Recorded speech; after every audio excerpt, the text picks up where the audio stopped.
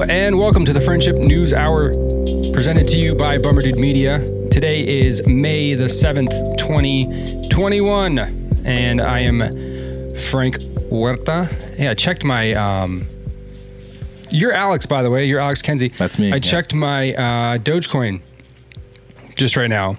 She's up, brother. Sexy. Yes, she is. She took a step down, but she refueled and she's back on her way to the moon. I'm really curious if by Saturday when Elon hosts Saturday Night Live, if it's going to be to $1, man. That'd be pretty insane. It's wild. Isn't it wild? It's the social engineering of stocks. It's crazy. It's just wealth built on hype. It blows my mind. It's such a beautiful thing to see sometimes, just people taking control of this. Scary too, though, because I think like 90% of it is owned by like 3 to 5 people, and if they ever sold, the market would drop out. And it's also not backed by the FDIC, so it's not backed by anything. It's all hype. It's literally just hype. It's what it is. It's just people talking. Like you said, if Elon Musk is on SNL hosting and decides to mention Dogecoin or does anything to reference it, then it goes up. Like, yeah, that's just hype. Yeah, it's wild. Just like this Ethereum Classic that I have too. I don't know. Do you invest in this kind of stuff?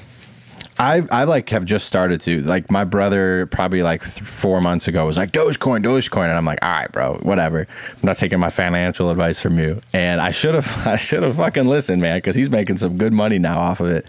But I bought in on Doge for sure a while back, and it's actually been pretty good. Ethereum, you were just kind of talking about it a couple of days ago, and I bought in small, but I think I missed like the first big jump. You did pretty well with it, right? With the Classic, there's Ethereum, and then there's Ethereum Classic. It gets real into the weeds. I don't know that. And if you're not into it, then it's just we're probably just speaking Greek right now. But there's 2 of them. I guess the Ethereum Classic used to be what Ethereum was. It was just the only one, and then it got hacked. More than 51% of the computer was like hacked by somebody. Wow.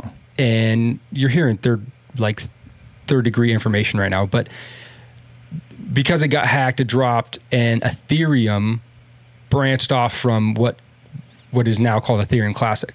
So now Ethereum is a branch off of the original one that I guess is more protected. I don't know. I have no idea, man. I just see it go up, and if I make a good profit, I secure it, sell, and then on to the next. Yeah. So is that what you like to do? You don't like to hold stocks very long? You like to kind of make your money, sell, move on? You know, if you're going to, it just depends how long if you're in it to just strike rich off one thing, then you're probably going to hold, and you're probably not going to get that much money, right? But like, If you're in it to continually make a profit, well, then if you see that you've made 100% profit, then, you know, you don't have to sell everything, but sell some of that, give yourself some liquidity, go find something else that you think you can make another 5 to 10% profit on. And as soon as you get these profits, man, don't be afraid to take them because they're profit. And if you do that over time, that's how you build a solid portfolio. So it just kind of depends on if you want to take the time to do it. Well, I trust you with all of my money, so I'll put all my money in the market on that advice. I suggest all the users to do the same, and just, Frank Huerta, financial advisor, and yes. You'll be good. These statements have been endorsed, and you can send me your credit card information. But Alex, money is not the secret to happiness. We know what the secret to happiness is, and that's more or less something that we've already known, just put in different terms, and told by a Finn. And they should know because they've been like 4 years running the happiest country in the world. So we'll talk about that later on. You have a UFO update? I do. Just some clarification on stuff from the last episode, just to put some facts in there, and you're not just talking in, I think it's supposed to be, so we'll touch on that. Yes. Ever the information machine you are, sir. And jobs report out today, and not as rosy as a projection as they thought it might be. Quite a bit lower than the largest estimations. We created 266,000 new jobs last quarter, and they estimated about 1 million. And so we'll talk about why they were off so bad and what it means going forward. I've got an update on net neutrality and what's going on in that arena. Kind of haven't heard about it for a while, but yesterday it popped back up in the news with some pretty interesting, revealing evidence. What is net neutrality? We're going to get into it, Frank. Don't ask these questions ahead of time. You need to wait. I'm just curious. You need to wait. I just wanted you to whet my appetite a little bit. It's basically like operating with the internet free as it is now, instead of having new restrictions put in where they could have different tiers and you're spending money for the internet, basically, on top of what you already pay. Don't we already spend for the internet, though? Yeah. So you want to spend more? I suppose not. Yeah. So we'll get into that for sure. And Joe Biden has granted a waiver for our vaccine patents, and that'll have some repercussions, long-term repercussions. That'll change the landscape of how we do things in the future. It's sort of an unprecedented move. Not only did it wipe out a lot of money, but it just set a weird precedent for if we ever come across a pandemic like we have now and we need to race to make a vaccine. We've sort of taken that safety net of a patent away from a couple companies that have made these vaccines in the name of trying to help out the world. But I think in time it'll look like a short-sighted move. But today we're going to start with Amazon. Yes, this is a pretty juicy story, man. They mobilized to unionize, right? Well, so this is a story that's still pretty close to home, as I used to be a member of this union that was trying to organize one of their warehouses, one of Amazon's warehouses in Alabama. The union, Roll damn Tide, which is the Retail, Wholesale, and Department Store Union, RWDSU, for which I was a member for about 3 years, 2.5 years, and actually a union shop steward as well. So I was kind of like the point guy in the store for any kind of discipline, any kind of, questions from staff, anything like that. I see you with a whip. In a way, yeah. Who was your employer? Guitar Center at the time. And we were the first Guitar Center store to unionize. And that fight started years before I even got there. It took them about 3 years to unionize just one store because GC fought them so hard. And it was not pretty. I got to sit in on a couple of the union negotiations, which was awesome. It was really cool to sit there and with a couple other employees, with the lawyers from the union, and put together things that are still in place now, or things that have branched out to multiple stores, and protect people. That was really cool. But I also saw the very dark, evil side of corporate America and the lawyers that they choose to hire, and how good they are at their job. And perhaps how terrible of people they are when they're trying to negotiate against people that are just asking for pretty fair wages, pretty fair things. So and businesses definitely have their view of unions for sure, and probably justifiably so. But from the standpoint of a labor, in most cases, it seems to be there for the right reasons, at least. Our country was certainly built by them. You worked for an employer who wasn't unionized, and then you went through the process of becoming unionized. Sure. And let me just stress, I did not start this movement. It started before I got there, but many of the workers, all the workers, felt very mistreated by the employer, with hours, with discipline, just with the way that they felt like their workplace was. They felt like it was a hostile workplace, and that Guitar Center as a corporation did nothing other than offer them a pretty solid gear discount to make it a nice workplace. And they had all kinds of stuff, man. Their commission system is bogus. Most of the time it made it so that only a department like accessories, they're making no commission. You fade against your commission, which at the end of the day you make minimum wage, but you work however many hours, you do all this different stuff. You're selling stuff, which you should be making commission on from that first sale. But if you don't fade what your hourly wage is for them, then they don't pay you anything, which is garbage. But departments like where I worked in pro audio, where it's higher ticket items, you're making your money, you're making decent commission, so it's not a big deal. But for the people that aren't in those positions, they were really screwed. So what was your dues? How much did it put you back? $20 every 2 weeks, or no, $20 a month. I'm sorry. $20 a month, and Yep. then you unionize. Yeah, I mean, yeah, there's a vote that you have to have a certain percentage Sure. of the employees. But yeah, I mean, basically, when you become part of the union, it's $20 a month, and you're fully covered. They got us phenomenal health insurance compared to what we used to have at the same price from what we used to pay. They no longer were able to do a lot of the things that they were doing. They completely changed the pay structure, all the commission. Everybody there made money from the very first dollar that they spent or that they sold on that sales floor. It was a great thing. Like it at first, especially, it was like, hell yeah, we won. We did this. This is great.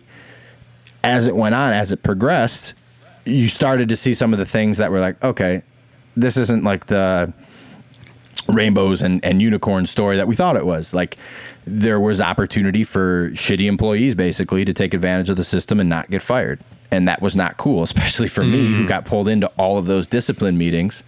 And I wasn't getting paid by that union. I was technically paying them to do that job. Like they didn't even break me on my dues. Like I still paid full dues, everything.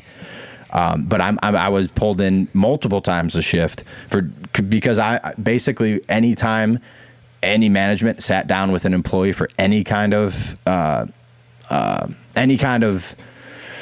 problem, any kind of incident report, any really anything. Like if a manager was sitting with an employee, they wanted union representation there. So I was pulled off the floor constantly. And as someone that makes commission off your sales, that fucks you up big time. Now you got to see the pros and cons of what unionization might mean. Sure. And it seems like the Amazon workers down in Alabama rejected it outright. Like 71% that voted no. Yes, but National Labor Relations Board said on Wednesday that the evidence submitted by RWDSU to them was convincing enough and has raised objections to Amazon's conduct prior to this union election that happened in Alabama, and could be grounds for overturning the vote, which very rarely happens. You'd never really see this happen in labor negotiations, in labor votes, elections. It's very rare. Did they say what the evidence was that they had? Yes. Yeah.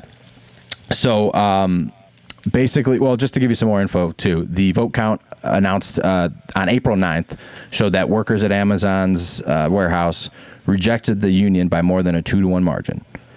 The RWDSU submitted nearly 24 objections to their conduct during the election, which it said prevented employees from a free and uncoerced exercise of choice on whether they should become a union or not.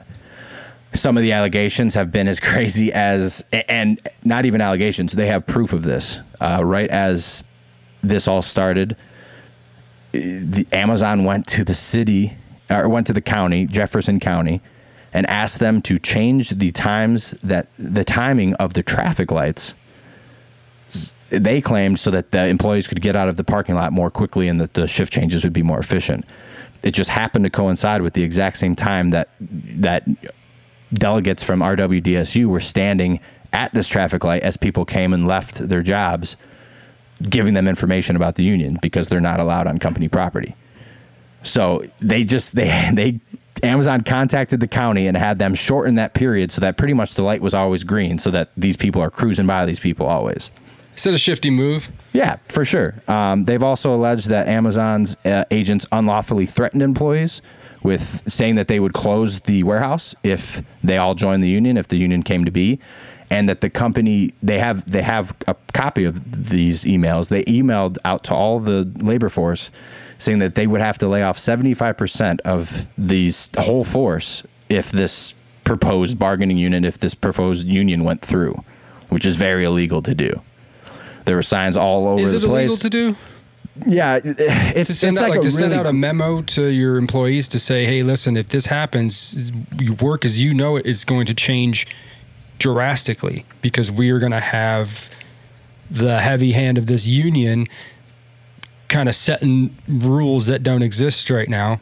Mm-hmm. And it's going to change. I mean, I don't know the letter, but it seems to me like Amazon also has or at least should have the right to say, hey, listen, this is not good for you and here's why. So labor law is really, there's a lot of gray area on this stuff. There's definitely union busters, even though they don't call themselves that. There are people that are hired. They came into Guitar Center when we worked there. They're hired as a third-party company to come in and basically say what you just said legally. Like, Okay. you're able to say like, hey, there are things that are bad about the union coming here. You know, these are the things that are great. We're here to help you guys. You guys can come to us. Most of the time that's bullshit. It's just them trying to not have a union happen because it brings in a lot of bullshit that they have to deal with. Sure. But no, a company can't straight up say we're going to close this warehouse if the union comes to be, or we're going to fire 75% of you. Like that's illegal to threaten employees. Like, it needs to be a fair vote to where, like, they've obviously gone to the union, sought out the union because they feel like they have problems. You know, I know that the wage is up to $15, and to be honest with you, I don't know the specific plights of these people. I didn't see what they were complaining about condition wise, but enough so that they went to the RWDSU to find out if they could get help. At that point, Amazon is not allowed to strong arm or try to manipulate the vote in any way. Like, they're allowed to hire these union busters that can explain it legally to them, but they can't do what they did. Yeah, I mean, it's a difficult choice. Even if you're a worker, man, it's a difficult choice. All opposing factors aside, if you know anything about it, right, you know that the goal or the stated purpose of a union to be in an employer is to represent the workers.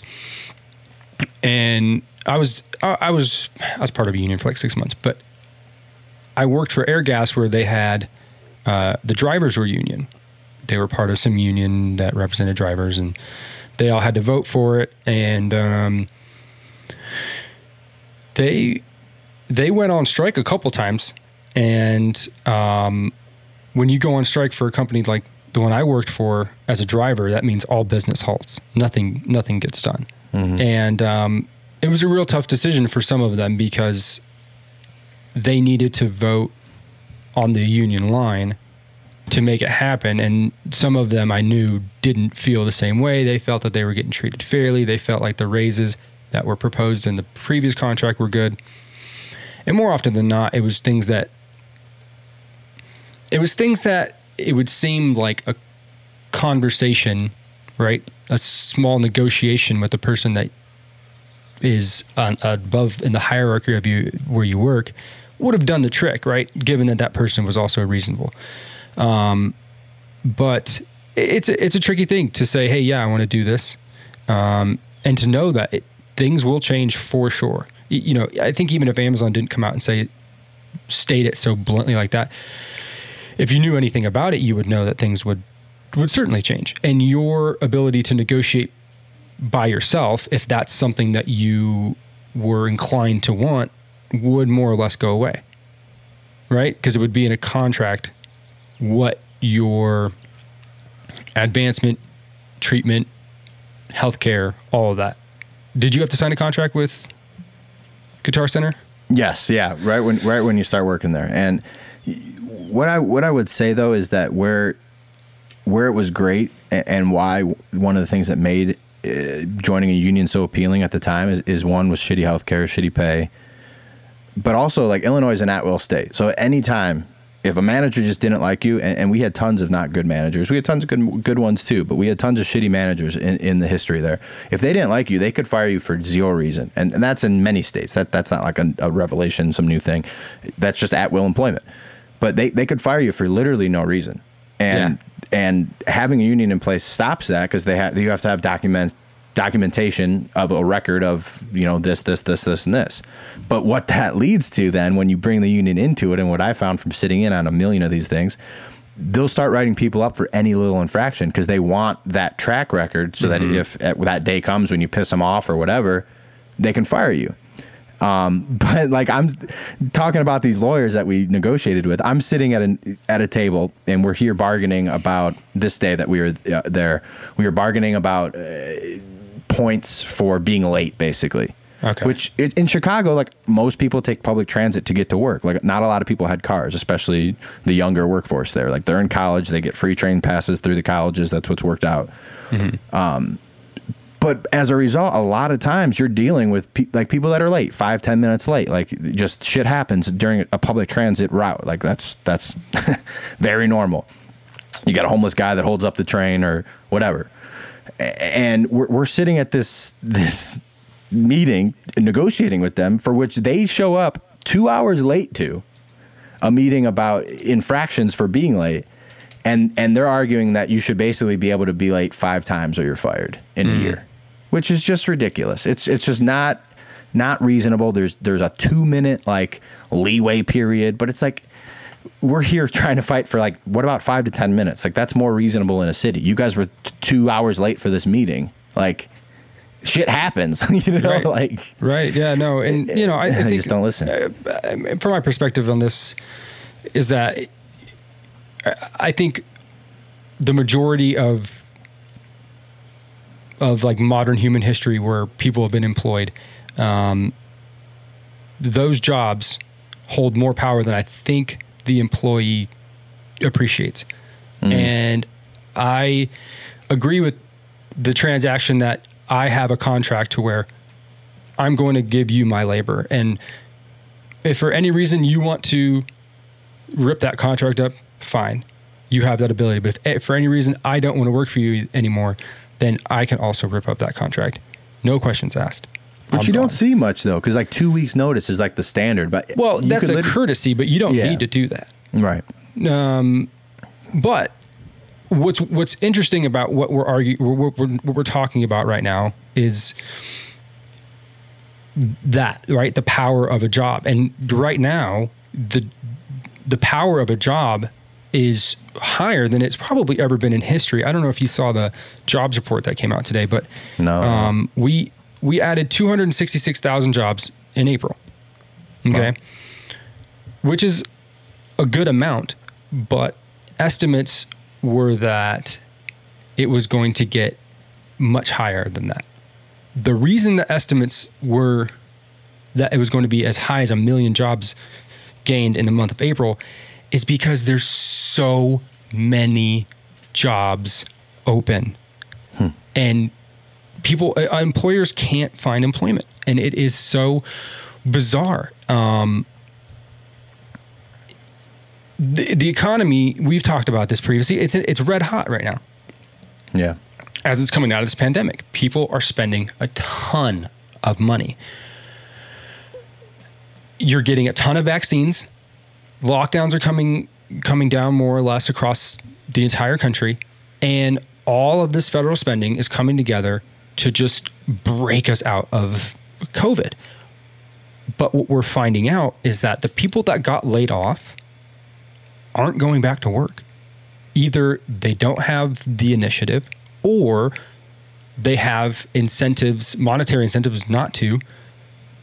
They get paid more to not be at work. I've got several friends that are on unemployment that say they make more now than they did when they worked 40 hours a week. So what is your incentive to go anywhere? It's the simplest explanation for any of this.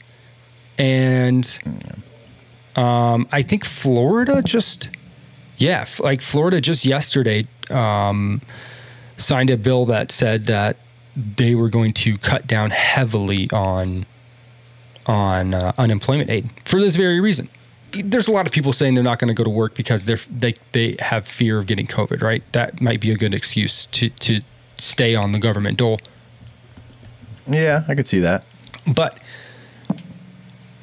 when you see so many job open signs everywhere, and you're not seeing the response in the job market match the demand, even though you have the workers available, that just kind of paves a rocky road ahead for us. It's hard to tell when this is going to change, you know? You think that's because though, like, why would they go back to their shitty job working at like a 7-Eleven when they could stay at home and make more? Like, what is their incentive? Like, to me, it's almost like, do we need to set up some kind of standard? You know, obviously there's minimum wage, but like a standard for employment so that you don't have to bring in these unions and do all this stuff to kind of tie it back to Amazon. But like, you have a wage that's livable. You have healthcare benefits. You have all these things that like should be in place to make it a worthwhile workplace, no matter where you work. You know, like, you think that's a reasonable thing to ask, and like maybe something that would bring more people back to the workforce instead of staying at home and making more off unemployment? I mean, I think we're talking about those jobs. I think a majority of jobs now in especially in California, but across the United States, are rising up either by virtue of being, good stewards of their employees, or by law, be it state or federal, that they need to rise up their benefit package to their employees. And, all of these companies provide pretty decent benefits when you're talking about pay, healthcare, and sort of just the basic, necessities of living, of having a job. Mm-hmm. I really think that it's just the ability to not work. Yeah. If you're giving the person the ability to not work, then you're going to have to go ask them to do some menial labor that is unattractive and that doesn't fulfill many people, but it's labor. And the only other way you would get that money if you didn't have a job would be from the government. And so, does it suck to work at a 7-Eleven, or would it really be shitty to apply for a job at a KFC? Yeah, it would. It wouldn't be fun. But I think just personally, depending on what you're doing, if you're not working, but if you're contributing something, even if it's providing chicken to people, that is something. It's not nothing. And I think the majority of people are doing nothing. But tell that to the guy selling the chicken, though. You know what I mean? In that position, I'd rather be fucking home playing Xbox, doing whatever the fuck, instead of working next to a fucking grease fryer making $10 an hour. That's fine. You know what I mean? Fine, but you wouldn't be saying that if you didn't have any other options. Right. Yeah. Okay. I see what you mean. Yeah. Yeah. And if you want to make that a better situation for yourself, you're in a good place to do it. But that's the incentive that you have to bring to the table. You have to bring that initiative. Sure. That, hey, I'm that's also the first step to a better job, because it's you at least have a work history instead of, hey, I was unemployed for the last 4 years because it worked out pretty well for me. And if you want something that's more fulfilling, but all you can find is that, well, then there you go. There's your starting point. There's your building block. But to me, it's pretty clear cut that there is the availability for income outside of unemployment benefits for a lot of people. And I think we need to start allowing a lot of people to stop riding that wave. Yeah. And that's a tough thing to say, right? Because who am I with a job, and I've had a job throughout this whole thing, and it's not a terrible job, Mm-hmm. That's a tough thing. It's a tough thing to say, and it's a tough thing for people to hear. But when you look at numbers like this, I don't know how you can come to any other reasonable conclusion. Yeah, and then it piles on and on and on. It scares me for the next 3.5 years or whatever, man. Because it's not only do we have a $1.8 trillion, education reform kind of package bill on the table. This shit isn't free. How long is this going to go on? That's tax dollars that pay unemployment, that pay welfare. I'm sure those numbers are higher than they've ever been. And it's the left has open season for the next 3.5 years to pretty much pass whatever the hell they want and put more of those things into effect. Well, maybe in the next 12 to 15 months. But you think that the Senate will flip? Oh, it's almost guaranteed. Oh yeah, okay. Just historically, the phenomenon is that if you have the House and Congress, if you have Congress and the White House, mm-hmm. and in a presidential election and the next midterm election, it almost always swaps. So, I think that's a large reason why things are trying to move so fast in the current administration, just because they don't have a ton of time. Clock's ticking. He's doing. Speaking of the administration, he made a pretty controversial decision today, it seems. Yeah, he did, and I think it was yesterday. President Biden decided to endorse a patent waiver for COVID vaccines, and what that means is that the companies that made the vaccines, particularly Pfizer, Moderna, BioNTech, AstraZeneca, they all did so by filing a patent. They developed the technology, the science, they tested it, and they patented it. Patents might be the most important structure of our American economy throughout the entire history of it. It allowed people the incentive to innovate, right? In this case, the ability to innovate a vaccine to literally save this country from a pandemic that has killed hundreds of thousands of people, right? It's a very big deal. And they had a very big financial incentive through the patent to do this. And in one fell swoop, President Biden has destroyed tens of billions of dollars in U.S. intellectual property. And you could make the argument that you want to do this because you need the world to get more vaccines sooner. But what it does is it sets an incredibly dangerous and destructive precedent that is going to reduce investment in pharmaceuticals. A lot of people like to talk about the pharmaceutical industry and how much money is involved in it because it is a ridiculous amount. But as somebody who's been pretty close to the biotech and pharmaceutical epicenter of at least California, if not the country, here in San Diego and Torrey Pines and La Jolla, I've worked with dozens of these companies, and it takes so much money, and people lose tens of millions of dollars at a time investing in companies who think they might have the next big thing. And if you decided to make an investment in Pfizer or BioNTech or any of these companies that had developed this vaccine, then you made out. And the only reason you're able to make out, and the only reason you're able to incentivize these companies to do this is because you're protected by the patent. And when you take that away in the name of doing good, particularly in other countries that don't have this vaccine, then what you're saying is next time we have a pandemic, you're open to losing your patent and billions of dollars. And who's going to invest in that? Who's going to take that risk? Who's going to guarantee that's not going to happen? And it really is just such a boneheaded move. So yeah, how is he defending it? Like, how is he, I'm sure he's spinning it in a way. Like, what is the Democratic spin on this? Like the reason for doing this? Okay. So the proponent would say you're breaking these patent protections is necessary to expand the global access to vaccines. Okay? Meaning places like India and other impoverished countries that don't have the vaccine yet will be able to get it.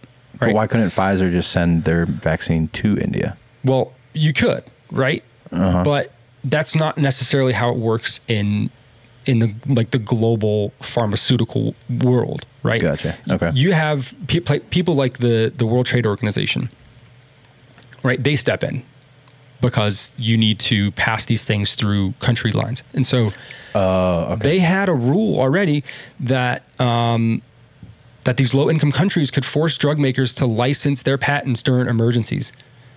So these impoverished countries go to these drug makers and they say, hey, we need this patent. Can you license it to us? They don't even have to ask. They can just say, hey, we're in an emergency. We need this patent. So they license it, but they get paid for it. And U.S. and European drug companies have already volunteered to enter into dozens of these licensing agreements with other manufacturers in these countries. And you can't help these countries. They have to pull their own weight as far as manufacturing these things, but they have the ability to get the license to the patent so they can do it themselves. People like Pfizer and Moderna and AstraZeneca, they make a ton of these, but they don't make enough for the world. I mean, we're talking about the entire planet. That's a lot. So you're going to need to rely on these countries to take these licenses and then make them in their country. And we've already committed $4 billion to distribute 2 billion doses to these impoverished countries. So it's like, what more can we do to help? And Right. you've just ripped the patent from underneath these companies' feet. And I cannot see the logic in it. I just can't. And I would really love if anybody is listening to just tell me why this is a good idea for the future of this country. Because I think that once you do this, once you rip that from these companies, then going forward, who's gonna want to invest? Yeah, the next pandemic, we're gonna go to Pfizer and then be like, we're good. Yeah, or anything. Yeah. I don't know, man. You don't. It's much harder to put the genie back in the bottle. Yeah. And so it's quite frustrating. And you know, if you want, you might cry foul about it and just say, how dare you? These countries need it. To hell with you. Why? Like, imagine feeling sorry for a multi-billion-dollar multi-conglomerate. And it's like, yeah, I get it. And will this hurt them and their ability to move forward? No. They got money. But it's not about that. It is about what it means for the innovation and the respect that we should have for intellectual property for these companies. And yeah, foul move, all around terrible. I don't like it, not one bit. I would really be interested to hear the other side of that. Please, somebody write in if you disagree with us, because I want to hear the counter argument. Because like as it's presented, it's like, dude, that just seems like the dumbest thing we could do for no reason. Like if we want to help globally, sure, but like we have a good patent. This company just saved our country. Like these companies just saved our country. Like helped us from a recession, helped us get jobs, like businesses back open, people back to work for the most part. And now we're just like, hey, thanks, appreciate that. Now we're gonna shift whatever has been working, I guess. And if you were a competent leader, you might do something like negotiate an agreement with a country to export our excess supply, because there's plenty of us who don't want to take it. Like that's been well documented. Yeah. I don't know if you heard about Nick Saban. He just got recruited by the state of Alabama as their highest paid employee to incentivize Alabamans to get the damn vaccine, because a lot of them don't want it. And what is that going to be like a TV commercial? Like, hi, I'm Nick Saban. Nah, well, maybe. What the Get fuck? the fucking vaccine. Yeah, you want me to tank this football team? Nah, get the vaccine. No, I think they're just going to be like, hey, we need to have a full stadium this fall for Bama football, and we can't do that without your support. So go out there, get vaccinated, roll Tide. That's a smart strategy. Those people fucking love Alabama. Yeah, so their vaccination rate would jump 25% in like a week if he just said those words. I can go ridiculous. Scream "Roll Tide" with 20,000 other people that are screaming it. I'm in. I think it just boils down to incompetent leadership, man. You need to do something about protecting what we've always protected, and never use an excuse, and never overstep. Don't overreach your power and then pull at our heartstrings for it. I mean, I know that's what politicians are the best at, right? Doing shitty stuff and then making us believe that it's for the right reason. But this is not, and it just needs, intellectual property needs to remain protected at all costs, because innovation is the driver of everything that we do. And if we lose that, we have nothing. It's a smart statement, Frank. You have them from time to time. Thank you. Kind of similar to that in a way. As far as the internet and tech companies go, have you been following kind of the news that came out with this net neutrality and some of the information they uncovered this past week? I haven't heard anything about it. Very interesting. I'll kind of refresh everyone out there. If you don't know what net neutrality is, or you haven't heard it for a while, it's kind of been out of the public spotlight for a little bit. But basically, net neutrality is the principle that internet service providers, ISPs, must treat internet communication equally and not discriminate or charge differently based on who the user is, what the content is, where website, platform, application, all kinds. The list goes on. But basically, internet service providers need to keep the internet free, and you can't start introducing tiers and charging people and like monetizing the internet, basically. Would that mean like you get? I mean, that's kind of how they do it now, right? You pay for the speed. Is that what it's saying? You pay for the speed, but you don't. So with net neutrality, ISPs like are not allowed to intentionally block, slow down, charge money for specific online content. I see. So that's what net neutrality is. Without it, ISPs could like prioritize certain types of traffic, certain people that pay way more could get way faster speeds. Yeah.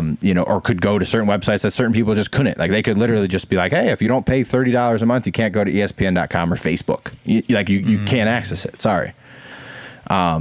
So it was a hot issue quite a few years back, and it kind of seems like it's died down. It's still very much a thing, and it's kind of a fight. But I think it was in 2019. I think it came before the House, and a bill passed the House, like basically, 2019, the Save the Internet Act. It passed through the House, but it got shut down in the Senate. So it's like still kind of in limbo. But basically, like proponents of net neutrality, which would include like human rights activists that do that, invented it, Tim Berners-Lee, among many others, they assert that net neutrality helps to provide freedom of information exchange, promotes competition and innovation for internet services, and upholds standardization of internet data transmission, which is essential for like the growth of the internet. And there's a lot of companies that have got behind that. Yahoo, eBay, Amazon, Microsoft, Reddit, Twitter, Tumblr, Etsy, a bunch more. But those are the main like people fighting for it. And even in 2008, Google equated the situation to that of like the telephony market, telephones, where like imagine if telephone companies were able to control who their customers called or what those customers were allowed to say on the call. That's basically what getting rid of net neutrality would kind of be. So, and then you obviously have the other side. So opponents of net neutrality, which obviously include these ISPs, telecom equipment companies like manufacturers, they argue that net neutrality requirements would reduce their incentive to build out their internet infrastructure, their system for supporting this huge, huge thing that is the internet. They think that it reduces competition in the marketplace and may raise their operating costs.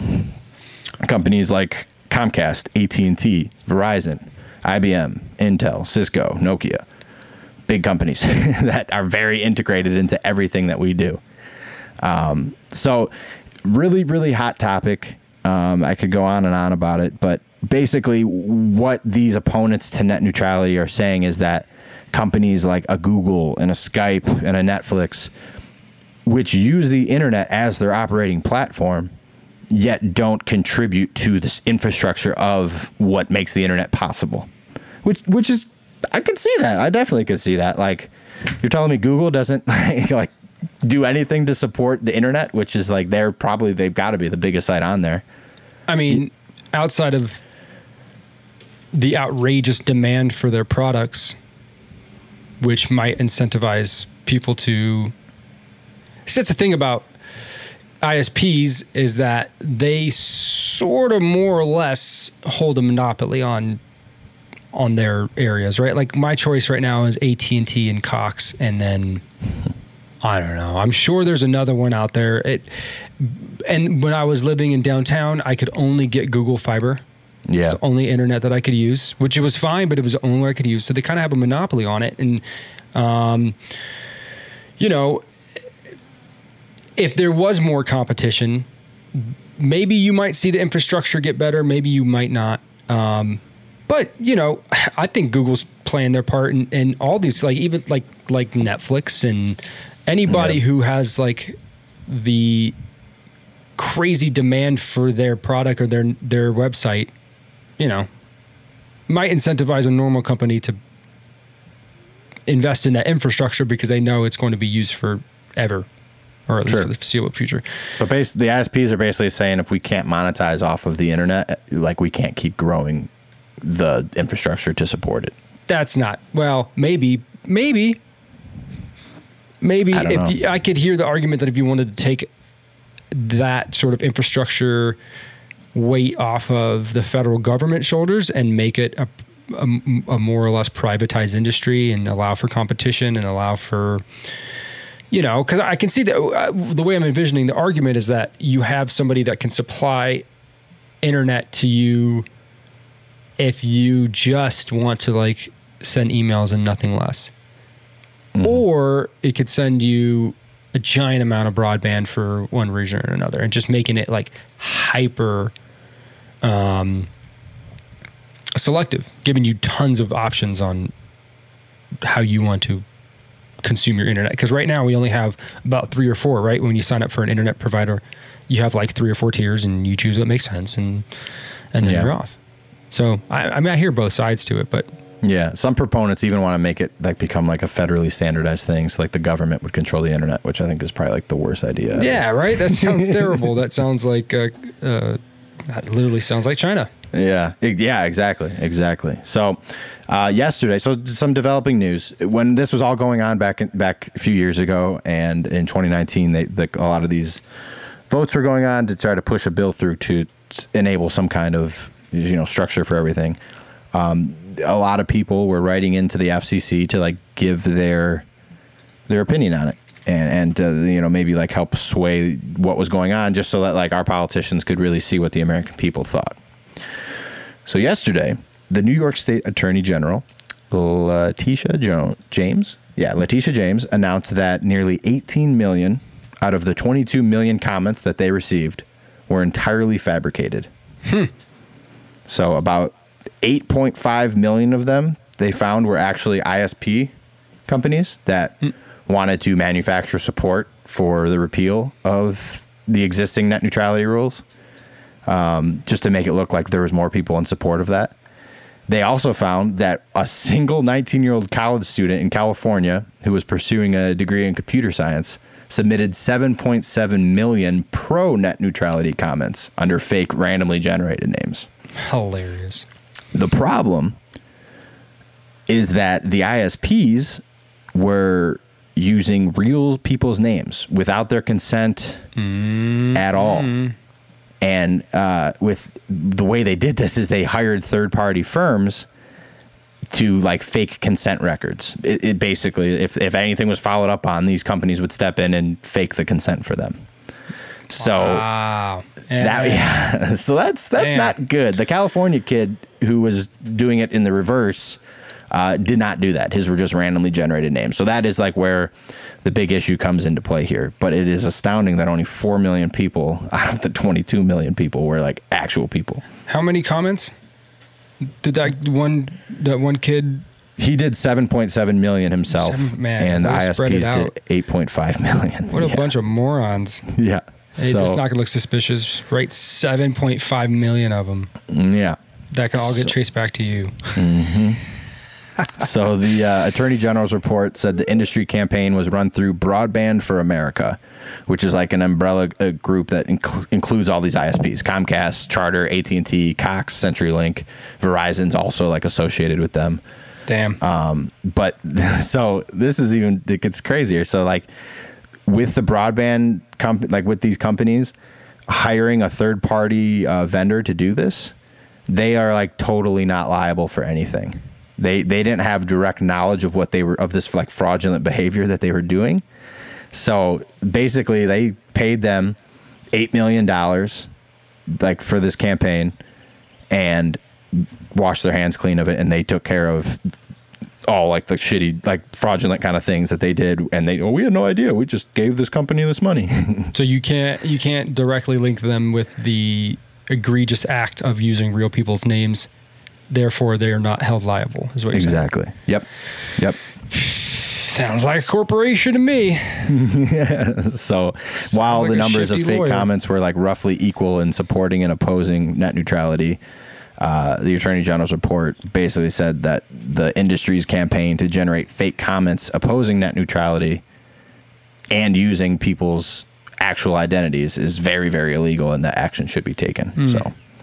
Well, we'll see, man. That's wild. Yeah, good on that one kid though, dude. Yeah, 7.7 million, and they're paying some companies $8 million to do what he did by himself. Get him a contract now. Hey, you know what I hate? What's that? Segways. Yeah, you're pretty good at them, though. We got one more story for you today, and that is the story of the secret of happiness. And we know it. They've told it to us straight, if I can find what I'm looking for. So they asked the question. There's a Danish concept, and it's called Hygge. How do you pronounce this? Look at this Hygge. research. You hear that? Hygge. Hygge, okay. And they asked, is Hygge still a thing? Hygge is the Danish concept of what they call comfortable conviviality. All things cozy. They capture the essence of their culture. And the Danish said that that's their secret for happy living. And the reason that it kind of gained in popularity because they've been the happiest country in the world for a long time, as the World Happiness Report has been keeping these records. And Finland has taken over as the world's happiest country for the past 4 years, taken over Denmark. And their equivalent to what Hygge is something way less cozy. And I don't even know how to pronounce this word. It's called Kalsaraklanat. I don't know. What it translates to is pants drunk. It refers to the practice of binge drinking home alone in your underpants. Okay. Which Al might call a Tuesday.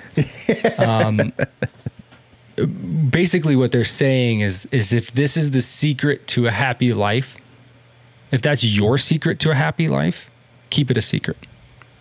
Okay? So, and they're skeptical about it, the Finns. They're very skeptical about this notion that they're the happiest country in the world. And, they're not a blissful nation. It's not, you don't go to Finland and it's just like a bunch of bright, happy people. They're very, and as described by the author here, a Finn, their natural state is brooding and private, grimly in touch with no one but themselves, and the shyest people on earth, depressed and proud of it. End quote. So, when they do these polls, these happiness reports, they ask a very simple question. Okay? They say, imagine a ladder with steps numbered from 0 to 10. Top rung represents the best possible life. Bottom rung represents worst. And where do you put yourself? And that's one of the ways that they pretty straightforward. Yeah. What is, how happy do you feel in your homeland? And by all accounts, things in Finland aren't terrible. There's not a high poverty rate. There's not a lot of homelessness. Deprivation isn't a common thing in Finland. They do have universal access to education and healthcare, and they give a bunch of vacation. It's a common occurrence to have long vacations. But according to this Finn, writing this article, the secret to happiness. You ready for it? I'm ready. Is that we should not ignore expectations. Mm-hmm. They go by this law of jaunt, set of commandments, believed to capture something essential about this Nordic way of living. You are not to think that you're anything special. You're not to imagine yourself better than you are, and you're not to think you're good at anything. And that's how these people live their lives. And people are socialized in this country to believe that that what they have is as good as it gets or close enough. So literally their secret to happiness is don't have any expectations. So do you think that, like, just to compare it to us, where we're America, we're the land of the free, we're the best country in the world, that's like an expectation? We aspire to a lot, but we also aspire to consumerism. We're gluttonous, fat, angry, pissed off, impatient people. Most of us. There's a good chunk of us who are not. Mm-hmm. But overall, if you were to ask somebody their opinion of American, I would believe that that's their response, right? Fast moving, high wired, shoot for the stars, because if you miss, you'll land on the moon, right? Like, go for it always. And they picked a term in this article, lagom, which can be translated to as just the right amount. And they believe that that's the best way to encapsulate a Nordic way of living, or how they maintain their happiness. And it's essentially just an embracement of modesty and like an overall rejection of excess. So there it is. Don't have any expectations. Don't think you're good. Can you imagine going to a child. Imagine going to you have nieces, right? Yeah. Mm-hmm. Imagine going to your niece. How old is she? 5? 4 and 2. Perfect. Go to the 4-year-old and say, hey, you are not to think that you're anything special. You're not to imagine yourself as better than you are, and you're not to think that you're good at anything. It's pretty sobering, yeah. Yeah, dude, your sister-in-law is going to kick your ass. Right. Are you kidding me? You could probably boil that down to humility, humbleness, being humble. I'm sure it's like pitched or taught a little bit softer than that, though. Like in schools, like I'm sure they like word it in a way that's not just so like, hey, you're not shit. Yeah, maybe or maybe not. Yeah. Remember, it used to be a good thing to tell somebody that, to try and sober them up. Somebody who just got a big head. Hey, you're not shit. Yeah. Don't think you're anything better than you are, because you're just a guy. That's like the idea of like an intervention too for like a drug addict. For sure. I mean, and just think of the things that we put pressure on ourselves about, and they're nothing, Yeah. They're nothing. They're cosmetic. They're materialistic. The values of having just enough no longer apply here, because we have way more than enough. I would say capitalism is like a direct driving factor of that, though. Well, 100%, man. I mean, if you have a society whose sole purpose is to advance forward, and the major driver of innovation is profit, then 100%. And it's a good thing, right? In a way, because we have redefined what it means to be in poverty. We've risen a giant portion of our population out of poverty. We've created more wealth than any nation could have possibly fathomed. Yeah.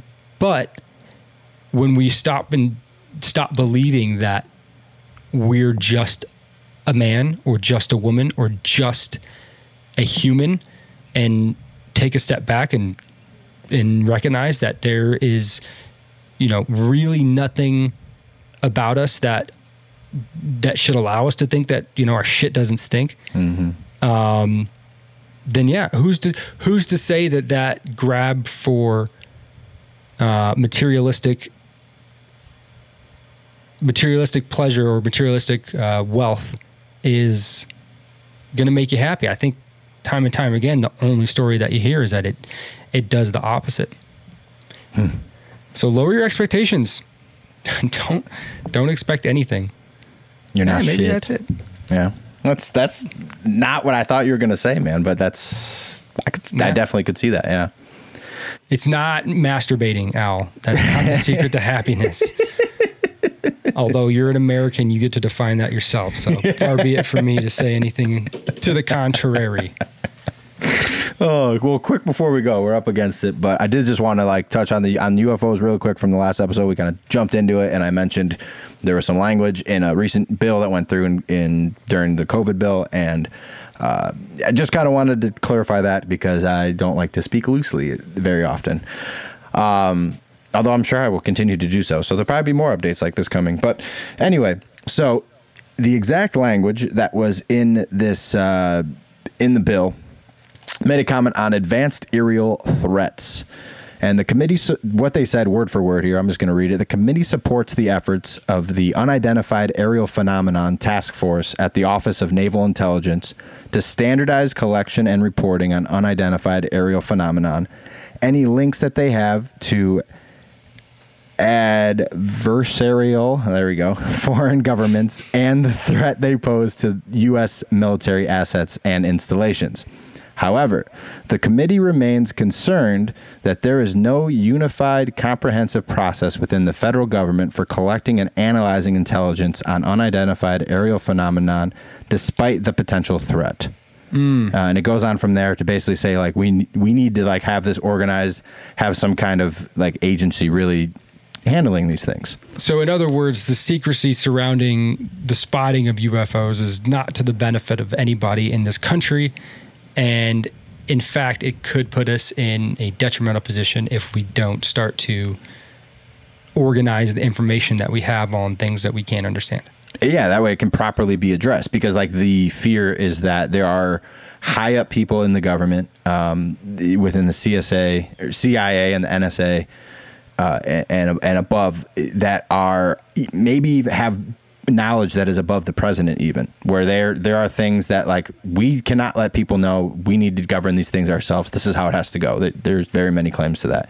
So I think that they're trying to address that as best they can through government. So this is the first step. But since the 180-day requirement was set into motion, which is when Trump signed this bill on December 27th, the CIA has already released more than 2,700 pages of documents that detail UFO accounts from the 40s all the way to the 90s. And they're still releasing stuff daily. They still have, I don't even know how many days have passed. I think it's like 2 more months to get everything out. But you can go and look at this stuff yourself if you're interested in it. Like me, I could sit there for hours, and you can just read through account after account after account of all these different people, all this information that we've collected over the years. It's really, really interesting. I don't want to discount any of the experiences that people have experienced, but I can't help but think that, like, people are pouring through these documents, and, like, one of every 3 or 4 of these reportings is just somebody, like, at night or, like, early in the morning without their glasses on, looking at a crop duster. You know, just, like, very obviously not a UFO or something that we could very easily just, like, oh, fuck, I'm sure. Yeah. I mean, if this data goes back to the 1940s, people have been bullshitting, and I mean, we're faulted with errors. So, or also, like, I'm sure we've run operations as a government with things that maybe are common today but weren't common back then, and people saw it and were like, what in the fuck? Right. Like, have you ever seen an LCAC driving on the 5 freeway going north right before you hit the San Onofre titties? If you know what I'm talking, if you know, you know. And there's LCAC, it's like a hovercraft. It's got 2 propellers on each side, thing in the middle. If you didn't know what that was, and that was a secret to the United States or to the general public, you'd shit your pants. Yeah. It's so crazy. Like I said, I don't want to discount. I'm sure people have a bunch of legitimate stories. I'm sure some of these are complete bullshit, but I mean, even if half of them or whatever are true, like there are unidentified flying objects. And it's just cool. So if you have time, we'll post it up on our Twitter. I'll post the link to the CIA's website. You can literally go through and read through all of these. And I will leave the caveat: the U.S. government is still able to classify and not release certain documents here. Like, they are not being forced to release everything. So I'm sure any very big revealing thing that could change whatever is nothing that you'll find here, but it's still just cool to read UFO accounts and stuff that our government has collected and sat on for years. It's cool to, like, see that actually released. So if the next Republican nominee for president in 2024, whoever that is, if they promise to release the JFK files, they got my vote. Shit, JFK got killed for that, man. No one's touched it since then. I don't think you'll see anyone do that for a while. That's also why people claim that they stopped sharing those details with presidents a long time ago, because it can lead to assassinations potentially. Well, that's hearsay. You will see. But if you have time, definitely go online and check out the FLIR1 video, the Gimbal, GIMBAL video, and the GOFAST video. They were published by the New York Times back in 2017, 2018. They're pretty cool videos just to watch, some proof of UFOs. If you get a second, go check them out. And definitely check out the link on our Twitter for the CIA and all the documents. You got that? Also check out our Twitter feed. Ooh. At FriendshipNH on Twitter, at Friendship News Hour on Instagram. And as always, you can send us comments, questions, concerns, reviews, whatever you want to send us, really. You could just send us a picture of yourself and say hi. We'd love it. bummerdude.media@gmail.com. We will be sure to answer you there or on any of our platforms. And we really appreciate you guys listening. Happy Mother's Day to all the moms out there. Wish your mom a happy Mother's Day. Do something nice for her on Sunday. And we'll see you next week. Go Padres.